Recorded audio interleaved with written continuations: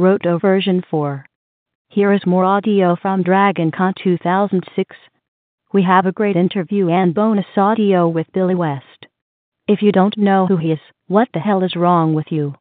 Here is a list of many of his voices: the Red M&M, many Warner Brothers classic cartoon characters, both Ren and Stimpy, and of course, 80% of the characters on Futurama, such as Fry, Zoidberg, Zap Brannigan, etc. We also have a special guest at the end. We apologize for the low quality of audio. Rich can be a bit of a tech-tard when he has a new toy to play with. Enjoy the episode. Hey everybody, this is Grant Pachoco from the Radio Adventures of Dr. Floyd, and I'm an outcast. Nobody will ever talk to me, especially girls. It's a sad life. Your heroes return after a long battle. They have abandoned their chase ways, and so RotO is no longer safe for work. Expect adult content and material. Let's face it, some jokes don't work unless you use the word fuck. It's a scientific fact. Sit down here.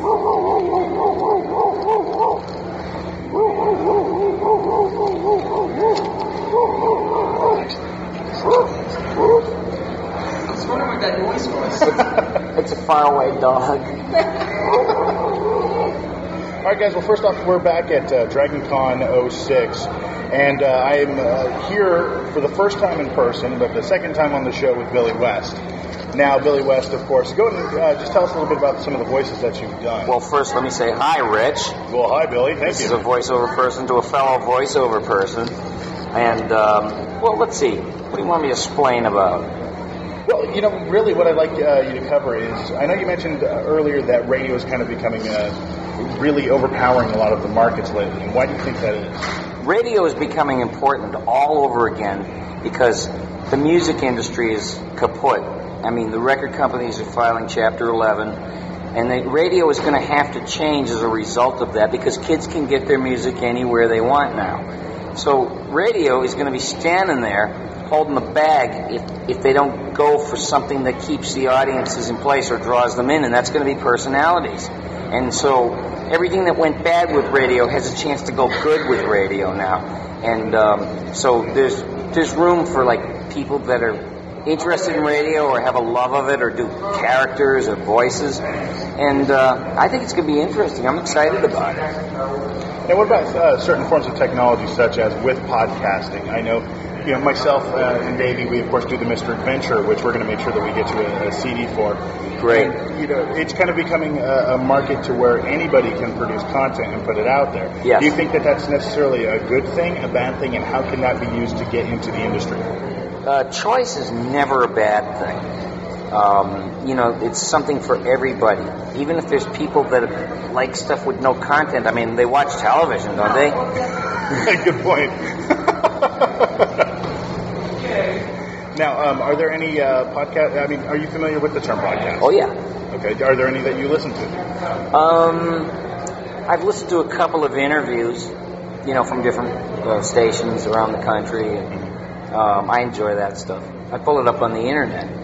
Obviously, everything is going to wind up on the internet, and the internet is going to, you know, television will be doomed because you can't, you know, these reality shows, people are going to get sick of watching themselves on an island doing the hokey pokey with some other jerk. You know what I mean? It's like people are going to get tired of this. It's only entertaining because it's like fighting and conniving and stealing, and the person who's the most shifty and ruthless wins.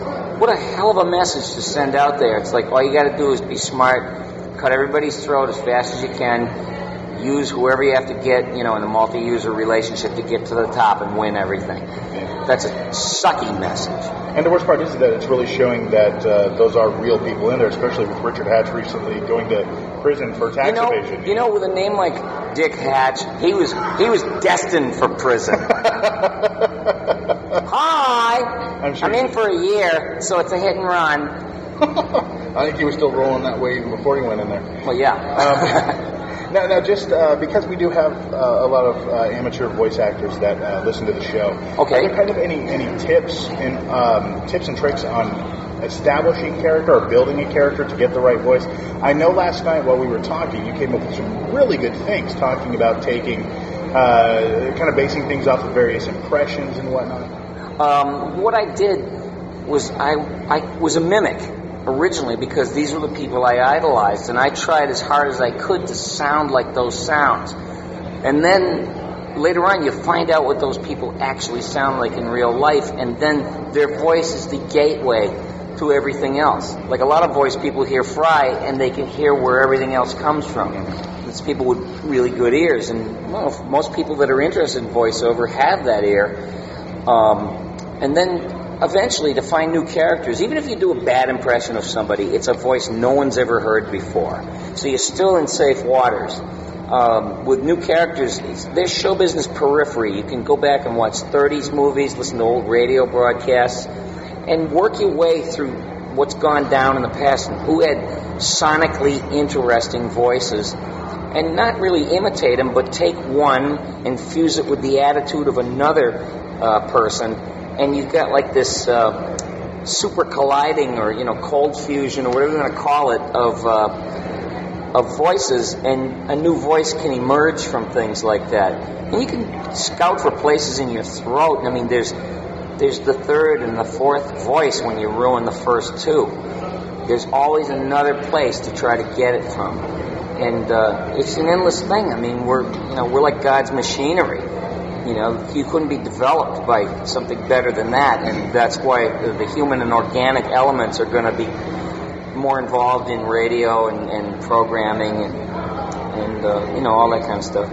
Now, you mentioned, of course, building characters and whatnot, and we noticed that a lot of the 3D movies and cartoon movies coming out usually prefer face actors over true voice actors, to the extent where you're basically getting that same person's voice. I really think that the only normal face actor that really did something with it was Jack Black in Shark Tale, where unless you knew, it didn't sound like him, where he actually based the character and the voice made sense. Well, because he understands characters. So does Eddie Murphy. So does Robin Williams. So does Mike Myers. They understand how to physically transform your voice. That's the idea.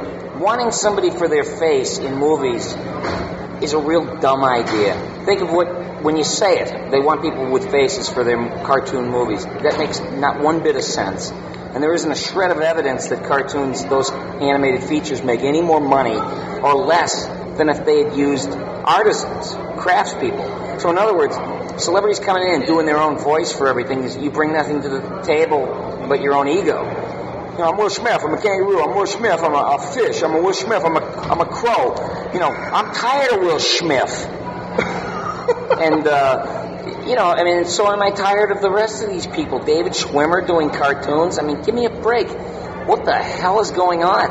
No, it was a great stretch. He played somebody very neurotic. So it must have been like, I'm a bird and I can't fly away. Something, like Seinfeld, and Kramer. So that's all well and good, but it's people that don't belong in that field. It's like sending a bunch of highly skilled plumbers to win the World Series for you. They're skilled, yes, but they're in the wrong field, in the wrong game. And I'm not afraid to say these things. I'm worried about getting fired from Hollywood. I'm 55 years old and I ain't scared of nothing. You're 55? Yeah. I never would have thought that. Oh, well, it's like that's why I feel like I can talk about anything I want. What am I going to do, get beat up when I leave and I go back to Hollywood and they're all waiting there with torches like I was Frankenstein? Well, my grandma, when she started to get older, she actually became racist, so you can do the same thing with actors. Oh, okay. And you can just become completely bigoted about actors. Those damn face actors, they don't mean nothing. Well, we want voice. Somebody broke a window down the street. It was an actor. It was that damn Will Smith. Actor in their 20s. Color unknown. Hey, you actors, get off my cartoons. Yeah. West Hollywood Police. Drop your pants and come out with your ass up. On me, not in me.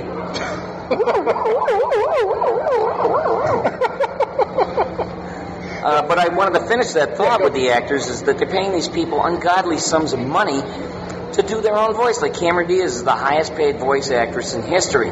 She probably got $20 million for that Shrek movie. Now, June Foray, who's a genius and was the female voice of the world, she did Natasha No Goodnick, she was Rocky on, those flying squirrels, she was all those hags in the Warner Brother cartoon, and sweet little princesses in the Bullwinkle and Rocky cartoons, a fairy princess. She could do anything. She must be hitting herself in the head with a hammer right now, knowing that kind of stuff is going on. In other words, it invalidates what we do for a living.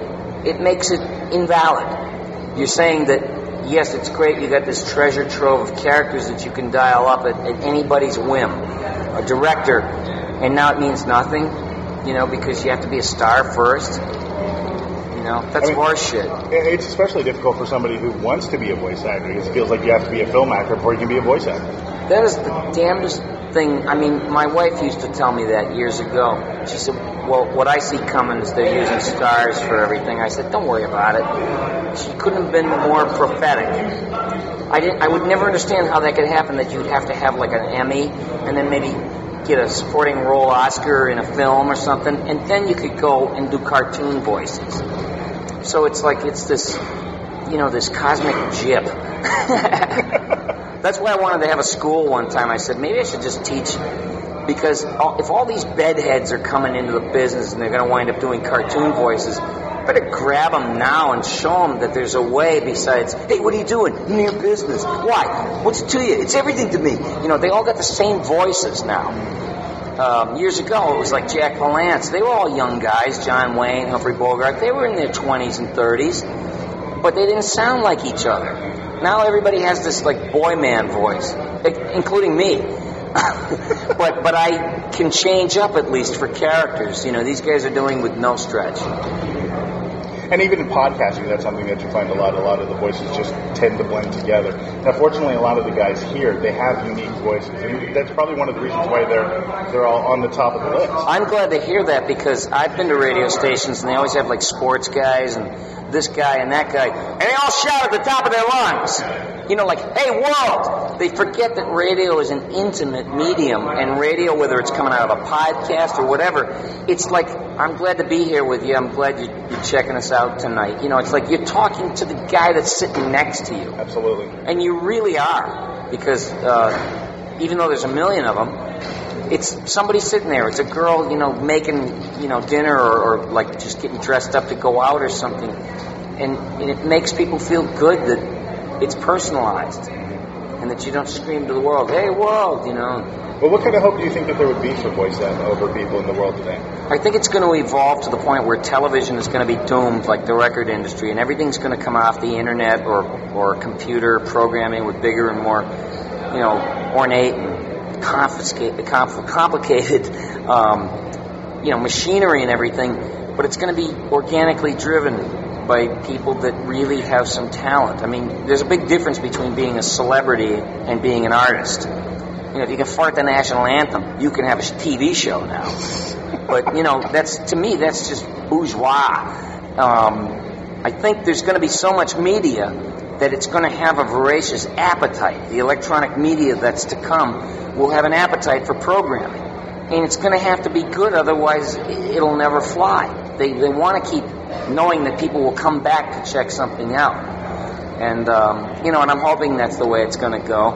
And, I wish anybody luck going into a business of 90% unemployment and your job is looking for work. And that takes courage. So, I wish everybody the best in that endeavor. Do you have a website that you'd like to plug where people can find out more information about you and the shows that you've done and are doing? Yeah, I'm at BillyWest.com, and you'll hear voices like Fry. Man, all this constant exposure to radiation is making me thirsty. Young lady, bring me a sandwich from the dumpster and leave the maggots on it. Good news, everyone. Bad news. All right, this is Zap Brannigan, master of time, space, and everything else in between. And, winner of this year's Modesty Award. I know you did that for Earl, and he sent that to me before he told me that you actually got the interview. Because I just threw out, he's like, okay, if you can, have an interview from anybody from Obicon. I was like, man, Billy West would be awesome. And of course, he did get the interview, and then he did get the liner from you that just went on and on and on, which is great. I tend to do that. But no, which is great. I was like, look, if you can get some of the character voices, that's fine, but I really want to get just Billy West at some point, his voice. And, he just told you to run with it, and it was like, and I was just listening to it. I listened to that probably about 50 times after I got it, because being such a huge fan. Well, I like to do it. It's like some people are like ashamed of what they do. Like, you see a famous comedian and you go, I gotta hear it one time, that line you had about this, and they look at you like drop dead. I was like, how dare you treat anybody like that like took time out of their life to pay attention to you? Yeah. I mean, there couldn't be anything better. Because if you feel you have something to offer, and you have a gift, you almost owe it to people to put it out there. At this point in the interview, the woman interrupts Rich and Billy, attempting to establish Billy's importance. Some people don't understand etiquette. There. What did you have this for? What? The badge on your stripe. Oh, this. I won first prize at the Green Fair. I did too. Oh, yeah, what do you know? No, this is Dragon Con badge. No, I was the one with the green thing was. I couldn't remember. Oh, guest. I know you from something. Yeah, I know you from something, too. Didn't we meet under a bed in Pittsburgh? No, it was Cleveland, actually. How you doing? How you doing? You get a sense of humor. You're an artist, right? What sort of it? Yeah, we're like voice artists. It's probably... Wait a minute. Did I see a picture on the thing in there earlier? Yeah, that kind of stuff. Yeah, okay, that's what it was. I watched Futurama, so that's probably how it's... So you like it? What do you like or something? You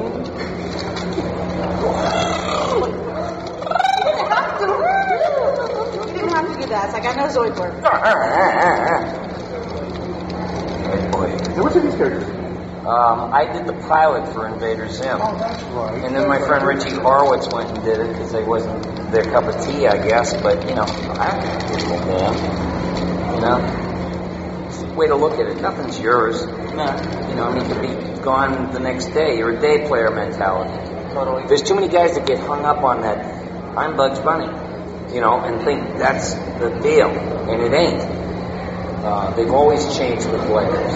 We had a friend like that with one of the characters that Davey created for Mr. Adventure, was Kid Adventure. And he was a little bit like that, not much, but just a little bit. And then there was a bit of a falling out and everything. And then I realized I could do that exact same voice. And so it was kind of like, that's how thanks for the ego, we don't need you. That's how Jack Mercer got started. Really? The voice of Popeye, the one we all know, was done by the second guy who came along. The first guy was a lout named Bill Costello. And now, which one did he do? He did Popeye. The more lower voice. Yeah, he was more like olive oil. Okay. And it was always May Costello, was Olive. But Jack Mercer was a drummer, and he was an in-betweener at the Paramount Studios and Fleischer Studios. And one day, Bill Costello was like too much to deal with. He was full of himself, and he was a drunk and a braggart and a fight. He'd get into fights at bars. So Jack Mercer used to impress the rest of the artists with his impressions of Popeye. But he was a drummer, so he added the language of percussion to the performance. When he's scatting down the street, it's like skibam-bang, that's scat singing, really, but for drumming. And that was a brilliant touch. And mumbling under the breath came from the fact that they didn't pay too much attention to mouth movement. So they said to cover it, just kind of... She then proceeds to interview Billy for me. Nice. So how do you actually get started doing voiceover? It chooses you. It's like you don't choose it. One day this breeze goes by and grabs you, and you go for the ride. That's how all the best things happen. What you don't intend. Yeah, I agree. Oh, that's borderline an old-timer saying, screw you, I'm not telling you how to get into the business, you're protecting my spot. No, that's not true. I'll be checking out in about 20. She chooses to brag to Billy West about having one voice. Wait until she begins to correct him. Hilarious. No, you don't understand. This is the only voice I do. And I barely do Spanish.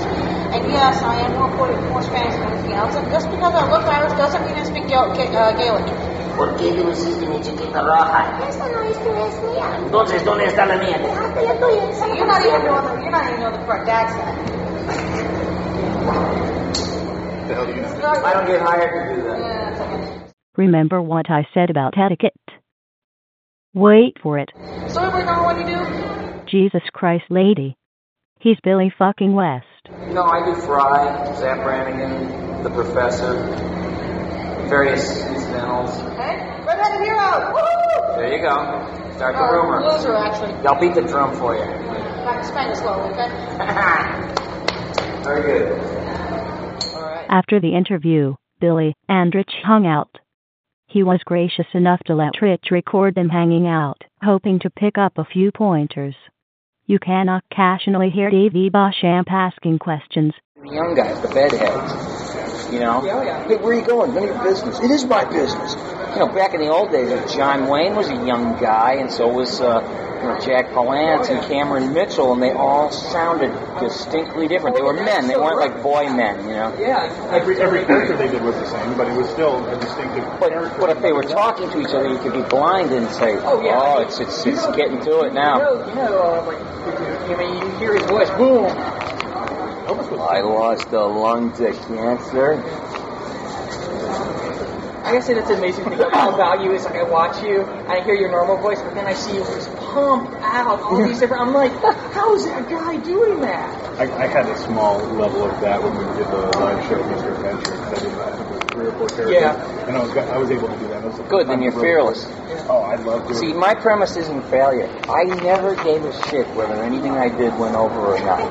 I used to do comedy clubs with no material. I used to just show up and throw shit against the wall. You know why? I do that during breaks at work. But you know what, though? See, I can't go around to everywhere and have like an act, like 12 minutes, and I gotta pretend every night like I just thought of it. I just can't do that. I'd rather have a tightrope with the stakes real high so that you can fall real low. That's how I'm feeling about my live journal right now. It's just like, I'll find whatever there is out there that's the big subject to bitch about. But there's no risk, everybody wants everything safe, it's like, okay, let's hear his 12 minutes, what does he do? It's like, I don't want to be the guy that's going to be described like, oh, he does voices. No, he can fool around, like a jester. You're on the second floor now? It's like jesters made jokes to save their lives. Yeah, they did. And they weren't sure what, but they could make fun to the king of all the people around him. And the king would finally catch on and get the connection, and he would go, oh, fool, you live today. Yeah. Was that kind of how it is in Hollywood? When you're paycheck to paycheck? Oh, we like you. You're funny. No, you know what? It's failing upwards in Hollywood. It's once you're famous for anything, next thing you know, people want to give you the world on a silver platter. That's why I'm so happy when Paramount dumped Cruise. Because to me, it's a step in the right direction. Tom Cruise? Tom Cruise, they dumped him. Yeah, no one person's going to tell Sumner Redstone what to do. I got news for you. You know who he is? I vaguely, but not. Back in the 50s, he opened up a chain of movie theaters called the Redstone Theaters. And I went to them when I was a kid. And Jerry Lewis did a Paramount picture. And what they were was a house to play Paramount movies. Awesome. And theaters were named after the Paramount. After that logo. But this guy, back in the late 40s or something, he was in the hotel in Boston, Sumner Redstone, the Copley Square Hotel, and it caught on fire, and there was no way to get out. So the bastard hung outside the window by his fingers while they were melting until the fire department got there with a net, and then he just dropped. I mean, this guy is not going to take shit from anybody. He's an old buzzard. He's like 80. Wow. And here's this, he reads about this Tom Cruise and his religion, and he's sitting there thinking about when he was hanging out of a window, when he was on his way up. Guys just making mockery of Yeah. I was just like, to me that was a step in the right direction. I mean, I don't know if you listen to policy, but that was just like, finally. There's just too much baggage with him. I mean, it's particularly interesting in the car wreck kind of way because he comes off as, there's nothing wrong with him. He's perfect looking. He can act, And so you go, no, I want to just like go, cut through a little bit of the flack. Well, it's fun for us. That's what the production company works with. He's getting worse and worse and worse as years are going by. His personal behavior? Yeah. He's just gone more and more off the wall. And that's why they cut him, is because he's giving them bad press. He makes good movies, he's a good actor, good looking guy and everything, but when it comes to the outside world, people are starting to kind of shy away from it. Well, you know why he's in conflict is because he's not one of the subjugated. Like, the people that come in and they, and give their credit cards and their bank numbers, and it's like he did it once. But then when he became a celebrity, they had all this on him because of the confession room. Yeah, he sucked a cock once. I mean, what's the big deal, And then they play it back. Yeah, and then I sucked the cock once, right? I sucked the cock once. Enough! Okay, I'll go on Oprah and act like an idiot. Wouldn't that be the worst thing, that he's actually a normal guy? And he just acts like there's nothing normal about any of that whole situation. It's like a bunch of people that are willing to be enslaved and pay to go to church that was invented by a big pockmarked god that looked like Gene Roddenberry. A sweaty pockmarked god, and there's statues of him and they delete all the poke holes, You can put Marchese on that guy's face. Well, Earl did a really good essay on that about MRB. Chinese checkers, right? Comedy in New York. James Woods has that Chinese checkers face, and then he had it sandblasted off. Yeah, he looks creepy now. He does. He looks like a rotting boy. Did you watch that story? I'm getting that rotting boy. Oh, yeah. You're so pretty. I haven't heard that one. Never. Thank God he does voice acting. Oh my God. Yeah, I know. Well, no, but I used to be like 180 pounds. Those should be your daughters. Mark David, what's his name? John Mark Carr. He's sitting there going. But I think the finale will be awesome. I'm going to be on stage and get some other So, just remind me. Yeah, we're going to be like in the same area. Well, I'm all over the place. I'm doing like 12 events here at this time. Let's slow. I'm really working it hard. I'm actually doing 2,000 designs, which I think is awesome. Yeah?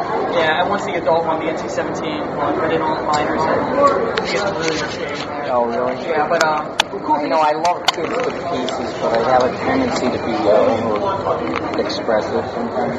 I have to be careful of some of the stuff. Sometimes I always make sure the kids are not in the room before I get really wild sometimes. See, none of those words mean anything to me. It's because they're so shrouded in whatever it is that makes people emotionally resonate one way or the other. And it's like, I don't think that the word has that kind of power. I don't like that. That means that certain people who use it only have power, and it's usually like people that only know how to talk like that. Yeah. And, I don't dig that. And so I forget, because I don't have any boundaries in that regard. Last time I looked, you could say things, but I'm not a dad or anything. Yeah. I like kids. Yeah. I like my kids. You like your kid? Well, you know what it is? George Carlin said one time, he says, I hate fucking people. He goes, but you know something? If you go over to somebody and you look right in the eyes, you can see the universe. But I still hate it on the whole. Forget it. I hate people, but I look at them. That's my curse. Yeah? Yeah.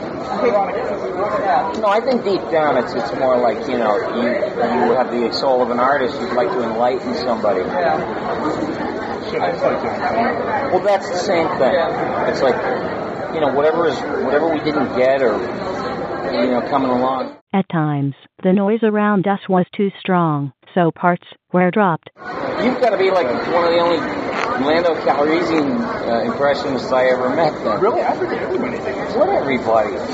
It's not like that movie is on the tip of everyone's consciousness. I'll tell you who is. Nicole Richie and Platypus Face there. Oh, I don't even fucking pay attention to this. This is the house that she built. That and she was the spawn of the other loin. The Marriott Dynasty. Oh no, Hilton Dynasty. Yeah. Same difference. Yeah. Yeah, pretty much. Yeah. Yeah, I never paid those two girls any mind. I like that off-the-nose stuff, though. I prefer,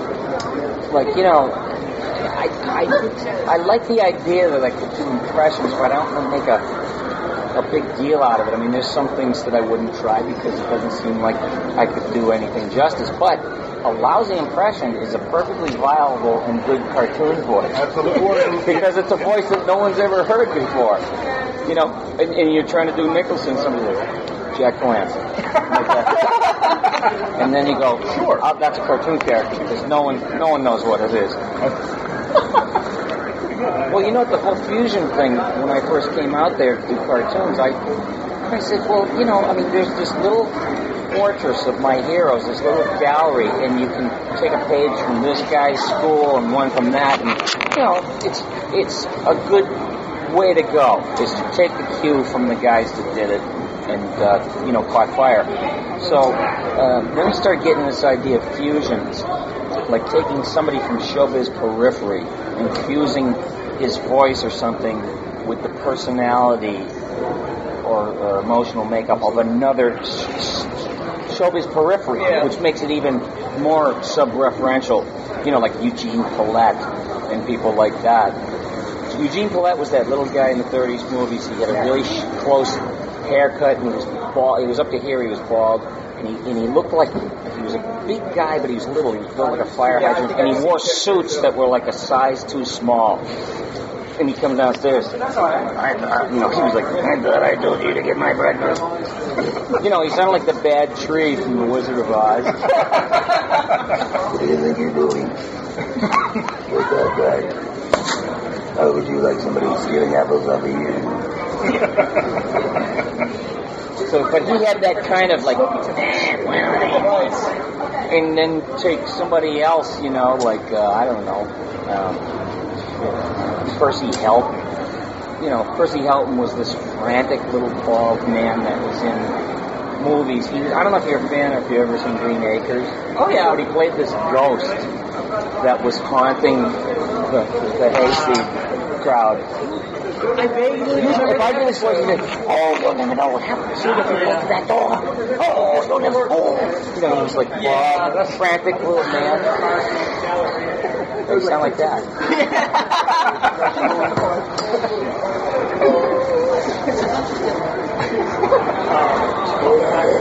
He was like this. Oh, I told you people. Why didn't you listen to me? He was like, there were all these pompous floor walker types, you know, and you didn't know they were gay. It was, you just thought one of these things is different from the other, like Paul Lynde. He rocked the television set. I love that guy, but there was like no gay. You didn't know what to call him. You just knew he was just something different. Yeah. And but doing impressions is great if you can get away with it for a character, but well, for the Lando stuff, it was basically because at that point in time we were covering all things on the Star Wars fandom. I was into voice acting, and it was kind of just where I learned how to do this. And we were doing a bit. It was Ladies' Man and Lando.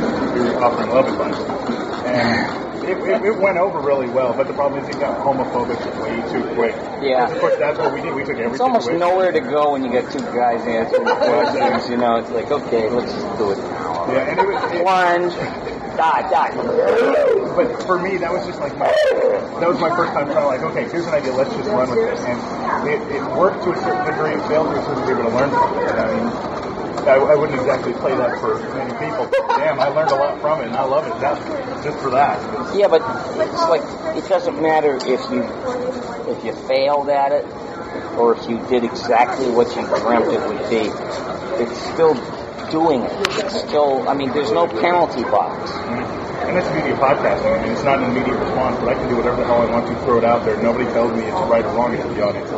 That's kind of what the purity of art, you know, and it gets diluted by some little person that comes over, okay, you know, when you were doing that thing, can you not say it like that, Bill? Could you say it like that? And it's like, no, wait a minute, excuse me, that's called, you're trying to co-opt my thoughts and my imagination. That's what I hated about school when we had to critique poetry. I was like, you can't critique this stuff. This stuff was, you know, somebody's passion, their soul, and you can't sit there and, you know, claim to know what these people were thinking or what they were feeling. No. It's, you know, it's so bad. It's like trying to interpret somebody's dreams. Everything exactly. Yeah. But the thing about critique, the thing about, you know, somebody trying to co-opt it is even more insidious. Oh, yeah. Yeah, like when Wall Street, not Wall Street, Madison Avenue decided to look at all the graffiti and go, can you draw that? You know, and want to get a commercial artist in, he studies it, and then it's in commercials, and, you know, study how they talk, them. And co-opted something that was bubbling beneath the cracks because of real life situations that force people to do certain things. You know, there are a lot of gangs that former gang members that consultants. Exactly, they're consultants, and it works. It works. The Sopranos must have a few consultants. And what do you think funds them? Like, okay, we're going to put a little bit of a positive spin on what we're doing, you know, PR, but, you know, we still want a little hot edge because we don't want people thinking we're pussy, right? It works, though. So if there's any shitfuck in this room that thinks that there's no mafia, you're wrong. Man, take off that eye makeup, you look like a whore. You're not going anywhere, see? That's the last fucking Sunday dinner I ever had in this house. Thanks for cooking, Ron. Thanks for cooking. Thanks for trying to kill me, Ron. Tony, you were never very good at athletics. What the fuck you gotta say that shit for while we're eating dinner? I'm just telling you the truth, Tony. The truth. Why don't you go have a fucking healthy heart attack? Sounds like it's a dinner. Oh, no, God. Sunday dinner with anybody. We always try to get as many people as we can, and then we entertain the table at dinner and stuff. Oh, well, yeah, I mean, that you have to. And most of the restaurants. Well, I'm surprised we haven't been kicked out yet. Yeah. But that's where most comedy came from, is guys sitting in, the Carnegie Deli in Times Square. I mean, just look at us on like a car trip down here. I mean, we were rolling. I mean, we were just in hysterics. We should have had a pen and paper to write down all this shit. Just for ideas later. You should. I always write stuff down now because it'll leave your mind, and if something cracks you up, the chances are it's probably got its roots in funny. Yeah, I mean, that's why I always have my notebook. I have mine in my bag. Yeah, I always. With me right now. Yeah, because I'm not always thinking I'm going to be a lightning rod. Yeah. You know. And the worst thing is, half the time I get most of my ideas when I'm about to fall asleep, so I have to. Yeah, that's that surreal world where your inner critic just sleeps before you. It like goes to bed before you this do. Melding of like your conscious and subconscious, and there's like this perfect clarity. Like this just, I just can't put it into words, but that's when my ideas come. And it's like the next morning when I'm looking at my notes. No, that's the period where you start like talking to people who don't exist anymore and stuff. Yeah, they're talking to you and telling you stuff. Oh, yeah. Yeah, and then I'm trying to read my handwriting because, of course, the lights are off and I'm trying to... Oh, scribble. Yeah, I hate the scribble. That's why I'm glad I got that little personal recorder. Man, I tell you, just being able to fire that off before something goes down. Well, one time I was on coke. I was on coke for many years. And I put on a tape. I worked in a radio station. I put a tape recorder on and just started to talk, thinking I'm going to be some kind of, what's his name? Lord Buckley or something, like a word fountain, and see what happens. Oh my God, I heard 4 seconds of it a day or two later when it was on the tape machine going flop, flop, flop, because it ran out and I'm sleeping. I put it on and I go, see what happens? And I was in horror at what I heard. Yeah. Wow. I mean, because it was almost like, I don't know, like inhuman. Like, it was nothing that made sense. It was like reading spam that someone sends to you where the words are like, you know. So I weaseled him out of his cream, I creamed him out of his weasel. Yeah. And then Barbara came in and spit in my cement mixer. I see you read fanfic. What is it? I see you read fanfic. Oh, man, this isn't like, that's everything's an exercise. Oh, yeah. In some way. I used to take one of my friend's last name and try to take the first letter of every word in the Lord's Prayer and make it the first word of that guy's name. Like, our Father who art... I knew this guy named Tom Gottwald. Our Fotwald, who art in Notwald, hallowed be thy Notwald. Thy kingdom Cotwald, thy will be Gottwald. You know what? I don't need crossword puzzles. When I'm like in my dotage, I'll just be saying, banana, fana. Well, my problem is I always end up having to do Chuck. Come from somewhere. That's my problem. Every time I think of that song, it's like I have to sing Chuck.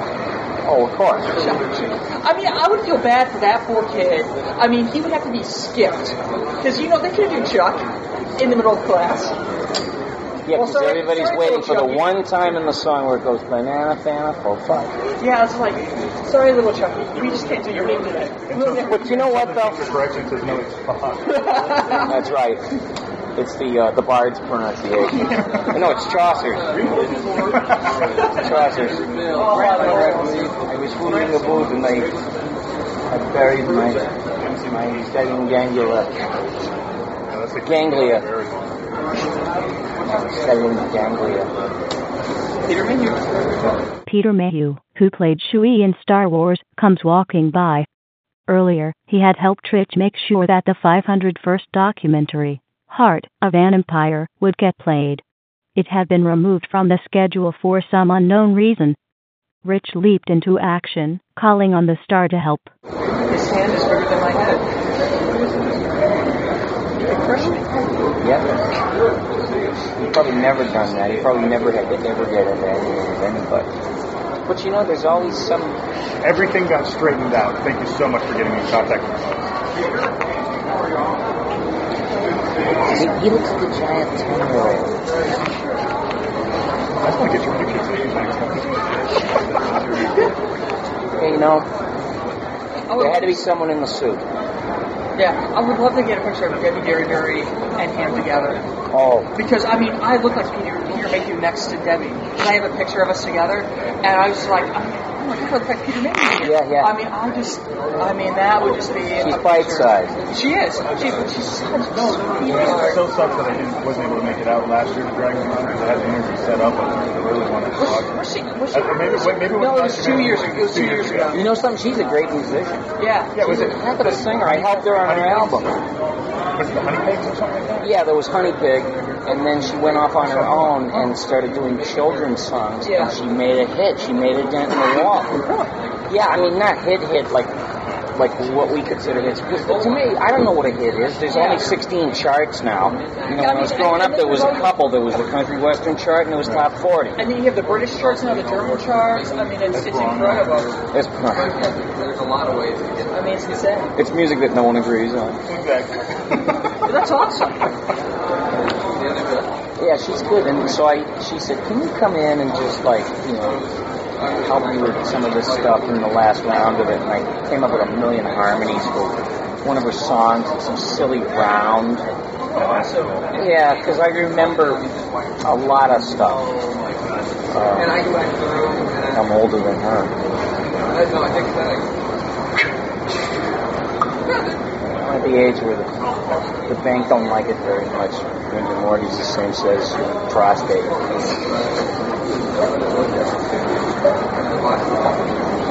My box. Rob gave me his box. Oh, you sent me a Jimbo. Samurai Rabbit. Davey is distracted by someone with an Azagio Jimbo costume. Usually, it only takes something shiny dangling in front of him. But then, someone who is made of awesomeness walks by. George Lowe, the voice of Space Ghost, comes up to us and begins to riff with Billy. What comes next is beautiful. For the show, and I'll be the guy who pops in to say the light stuff. Yeah, you can stand up. The shitty At stuff. 7, Billy West has lost his balls. Help him find them, and you could win $1 million. This fall on Fox, it's Find Billy West's Balls. Then, on an all-new Who's Got the Butter... Who's got the butter? The Zen guy, he's always like the boy man that comes in after the announcer and goes, then, on an all-new, then at 12, and it's Celebrity cirrhosis. Yeah. I gotta eat. You wanna eat? Go eat, I ate. I'm going to my... Shall I bring you a? No. George, I'm so glad to see you. I missed you in L.A. I missed you in L.A. So sucked. E3 was awesome, though. Remind me to tell you. Please. It was insane. Oh, good. They had where I could talk into a mic and Space Ghost would animate and go and see. Oh, I know those people. They're the guy great. With the hair. They've got the moves kind of already mapped out, and you trigger them. And the guy who was playing the keyboards that made me move, Dave Barclay, who was Yoda and Jabba. It was like the A-team of nerdness. That's the show business time-space continuum. He's a character, man. Oh, I love. He's hysterical. I've done a few cons with him, and I walk in on stuff he's doing, and I just get heckled. I absolutely love it. Hello. I know what you're thinking. After a day of hard plundering, you may think about taking a few of your crew, bringing them below, and making them swab your deck. You know, keel hauling them. Don't. That's what the winches are for. That's why they have the girly parts.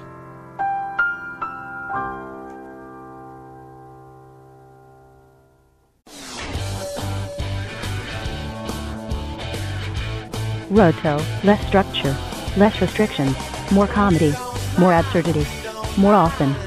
RequiemOffTheOutcast.com